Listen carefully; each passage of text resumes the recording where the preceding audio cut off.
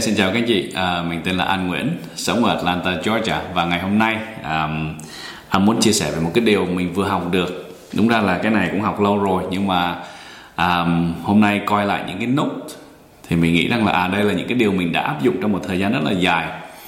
Và mình muốn dùng cái diễn đàn này để chia sẻ lại. Và đây là những cái điều học, những cái nguyên tắc để mà thành công trong cuộc sống, trong kinh doanh. Và đây là một trong những nguyên tắc của một người tác giả gọi là Earl Shaw. Okay? Ông này là một trong những người triệu phú. Ông mất năm 1965. Và ông có viết một cuốn sách, đây là The Success Quadrant, tức là cái tứ đồ thành công, cái kim tứ đồ thành công. Và trong đó ông có nói về 4 điều.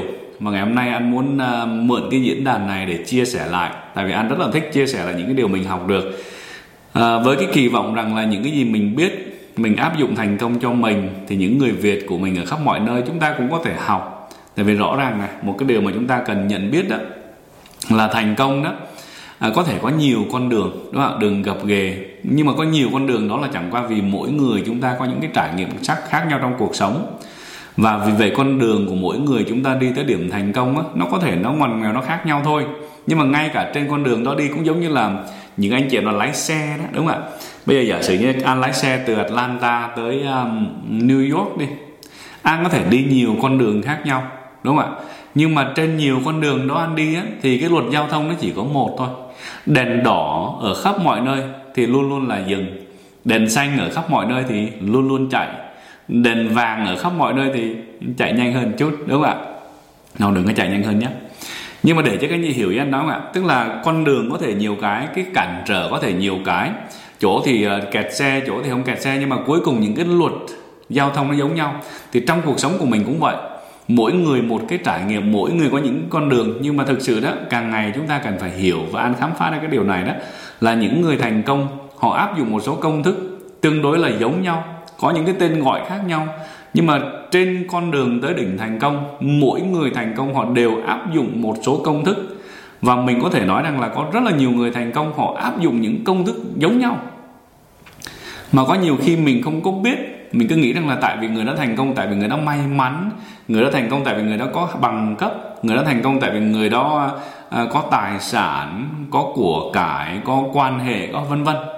Cũng có thể đúng một phần nào, nhưng mà khi chúng ta đi sâu hơn để chúng ta tìm hiểu rõ hơn đó, thì tất cả những người thành công họ đều có một số công thức, đặc biệt là những người tay trắng làm nên.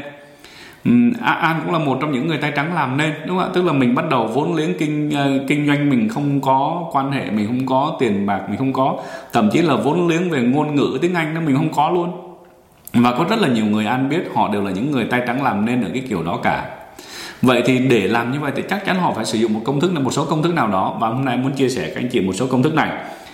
Công thức thứ nhất đó là tức là Earl Shaw viết cái cuốn sách này thì Earl Shaw chia thành 4 cái giai đoạn khác nhau. Và cái giai đoạn đầu tiên đó thì Earl viết như vậy này: hãy viết tất cả những điều bạn muốn xuống. Rất là rõ nha. Ông nói là hãy viết tất cả những cái gì mình muốn xuống giấy. Tại nhiều khi mình cứ nghĩ mình nhớ trong đầu, mình không có nhớ trong đầu đâu, đúng không ạ? Thành ra là tại sao mình viết những cái gì? Là tại vì Earl nói rằng là khi mình viết tất cả những cái gì mình muốn xuống đó, thì giống như là mình đang gieo hạt. Đây chính là cái hạt giống. Đó chỉ là hạt giống thôi. Tức là viết xuống những cái điều mình muốn, nó là bước đầu, nó là những cái hạt giống. Hạt giống nó chỉ là hạt giống các chị ạ, đúng không ạ? Rồi cái bước thứ hai này. Bước thứ hai là hãy tưởng tượng là mình đã đạt được những cái điều đó. Mình đã tưởng tượng mình đã đạt được những cái điều đó. Và khi mình đạt được những cái điều đó thì mình sẽ trở thành một con người như thế nào? Tức là mình hình dung ra cái con người của mình khi mình đã đạt được những chuyện đó. Mình sẽ vui, mình sẽ buồn, mình sẽ trở thành một con người như thế nào? Và đó chính là cái đất. Cái thứ nhất này, viết xuống những cái gì mình muốn, đó là những hạt giống. Hãy tưởng tượng mình đã đạt được những cái chuyện đó. Đó giống như là những cái đất, đúng không ạ? Rồi cái giai đoạn thứ ba là hãy bảo vệ bản thân mình chống lại tất cả những cái điều tiêu cực. Và thậm chí mình có thể nói là những người tiêu cực đó chính là những cỏ dại.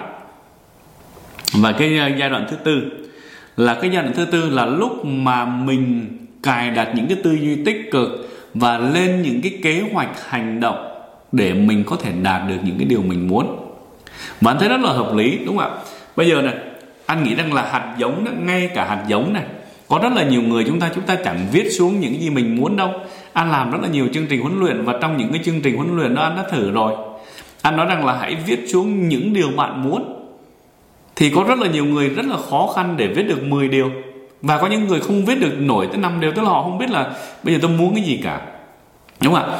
Nhưng mà cái chị cứ tưởng tượng nếu mà những cái gì mình muốn như là hạt giống, mà mình trong tay mình không có một cái hạt giống nào. Nếu đã không có hạt giống đó thì làm sao mình có thể gieo, làm sao mình có thể làm cái gì được khác, đúng không ạ? Vậy thì hãy viết xuống những cái điều mình muốn, và thử thách cho các anh chị này, các anh chị hãy thử viết xuống 10 điều mình muốn đi, đúng không ạ? Tại vì đó chính là cái hạt giống. Và sau cái hạt giống đó rồi thì sao ạ? Ông viết rất là rõ này, là hãy hình dung là mình đã đạt được những cái chuyện đó. Nó giống như là một cái miếng đất, hạt giống bỏ xuống đất thì hạt giống mới có tiềm năng để nảy nở được. Vậy thì nếu mà mình hình dung được những cái gì mình muốn, thì nếu những cái gì mình hình dung được mà nó mang lại cho mình một cái cảm giác rất là tích cực, rất là phấn khởi, thì sao? Nó giống như là đất, nó sẽ giúp cho mình nuôi dưỡng những hạt giống này. Còn nếu mình không có hình dung được đó, tức là mình không có đất. Nếu mình không có thể nào hình dung được là mình đã đạt được những gì mình muốn, tức là mình không có thể hình dung thấy được, thì làm sao có đất?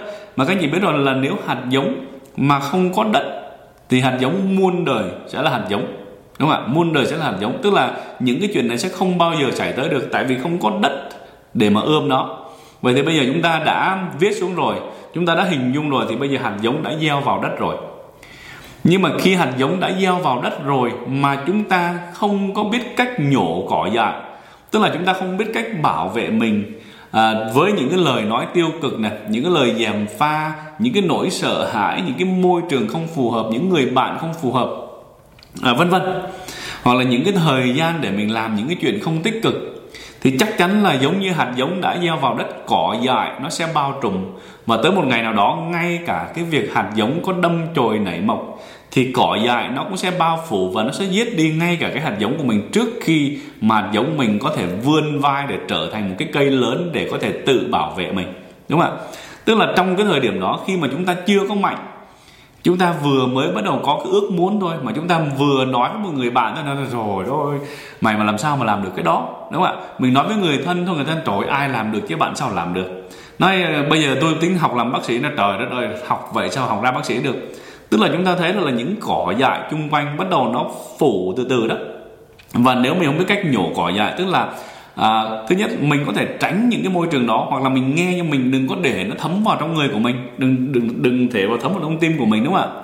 Để mình có thể duy trì được cái tinh thần tích cực của mình. Đó là một hình thức nhổ cỏ dại, thì cái cây mới có cơ hội đâm chồi nảy mọc và bảo vệ nó cho tới một lúc nó lớn rồi đó. Cái cây mà trưởng thành rồi thì cỏ dại cũng khó để mà giết cái cây đã trưởng thành, đúng không ạ? Thì cũng giống như là khi mà mình có cái mục tiêu của mình đã viết xuống, những cái điều mình muốn đã viết xuống, mình đã hình dung được những cái điều đó rồi, và mình tuyệt đối tin tưởng những cái chuyện đó, và cái lối suy nghĩ của mình rất là mạnh, cái tư duy của mình rất là cứng cáp, thì ngay cả những cái lời nói ra nó vô nó sẽ không ảnh hưởng mạnh tới mình. Còn nếu mà tất cả mọi chuyện nó đang còn nhen nhúm nhỏ đó, thì mình dễ bị người khác làm mình nản lòng lắm, hoặc là mình dễ bị những cái sự thất bại nho nhỏ, những cái sự vấp ngã nho nhỏ, những cái sự thử thách nho nhỏ đó làm cho mình chùn bước. Cho nên là chúng ta cần phải bảo vệ mình để mình không có bị những cái điều tiêu cực ảnh hưởng tới mình. Và cuối cùng cái điều thứ tư, rõ ràng rồi, bây giờ mình có thể bảo vệ được cái tư duy của mình, bảo vệ được cái giấc mơ của mình, nhưng mà nếu chúng ta không có một cái tư tưởng để mà cài đặt cho mình rằng mình sẽ làm được chuyện đó, nếu mình không có viết ra những cái mục tiêu và những cái kế hoạch hành động cụ thể, thì sao? Thì chúng ta vẫn tiếp tục bị những cái cỏ dại, vẫn tiếp tục bị những cái chi phối, và nó sẽ không có giúp mình đạt được cái mục tiêu của mình. Tức là sao? Chúng ta phải lên kế hoạch. Bây giờ hạt chúng ta đã có, đất chúng ta đã có, và bây giờ cỏ dại chúng ta đã nhổ hết rồi, đúng không ạ? Thì chúng ta cần phải có cái kế hoạch để mà chăm sóc cái cây này, chứ không phải là lâu lâu chúng ta tới thăm một lần mà được.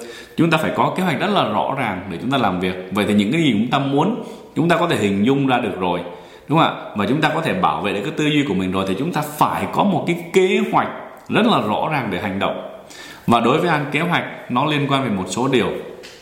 Kế hoạch không những rằng là biết cái mục tiêu mình muốn, biết cái ngày mình muốn đạt đó, biết tại sao cái việc mình đạt được cái đó quan trọng, biết được là những cái gì mình có thể làm mỗi ngày Tại vì trong cuộc sống dĩ nhiên là mình đâu có rảnh rỗi để mà ngày nào mình chỉ làm một việc đâu. Một ngày ai cũng có, bản thân An và các anh chị chúng ta có hàng trăm việc chúng ta cần phải làm, đúng không ạ? Thành ra là ngoài những cái việc chúng ta cần làm thì việc mà chúng ta cần làm để mà xây dựng, để mà nuôi những cái mầm mống này là gì? Và khi chúng ta có một cái kế hoạch thì chúng ta làm những cái kế hoạch đó một cách rất là đều đặn để chúng ta có thể tiến gần tới cái mục tiêu của mình. Và ngày hôm nay mình phải cảm ơn Earl Show đã có một cái bài học rất là hay và An đã áp dụng, và An nghĩ rằng là rất là nhiều người đã áp dụng, và An mong rằng là mỗi người chúng ta cũng sẽ áp dụng những cái bài học này. Trước hết, việc không khó mà chúng ta có thể bắt đầu làm được đó là hãy viết xuống những điều mình muốn, ngay cả những cái điều ngớ ngẩn nhất. Và cũng đừng có nghĩ rằng là nó ngớ ngẩn, tại vì chúng ta muốn là chúng ta muốn này, đúng không ạ? Hãy viết tất cả những điều chúng ta muốn, hãy hình dung về những cái điều chúng ta muốn, đúng không? Hãy bảo vệ tư duy của mình để mình không bị những lời nói gièm pha hay là những lời nói dễ làm cho mình nản lòng. Và hãy có một cái kế hoạch hành động rất là cụ thể, và chúng ta hãy viết cái kế hoạch đó là mỗi ngày tôi cam kết sẽ làm gì để tôi có thể đạt được những cái điều tôi muốn, và những điều nào mà không giúp tôi đạt được những điều tôi muốn thì tôi sẽ tập để gạt bỏ nó ra ngoài, để cuối cùng khi chúng ta đã gạt bỏ những thứ không cần thiết thì chúng ta chỉ còn lại những cái thứ cần thiết mà thôi. Và nếu chúng ta mỗi ngày có thể tập trung được vào những cái thứ cần thiết nhất thì chắc chắn cái việc thành công nó không phải là xa lắm, không phải là xa vời. Chúc cho các anh chị có thể làm được bước thứ nhất nhé. Bước thứ nhất. Và hẹn gặp các anh chị trong những cái buổi chia sẻ kế tiếp. Và nếu các anh chị thích những cái video này, trong những cái chương trình này, hãy lan tỏa thông điệp này cho tất cả những người mình biết, để mỗi người chúng ta có thể học và mỗi người chúng ta có thể áp dụng, thay đổi, để rồi qua cái sự thay đổi của mình có thể giúp đỡ những người khác. Xin cảm ơn các anh chị một lần nữa. Hẹn gặp.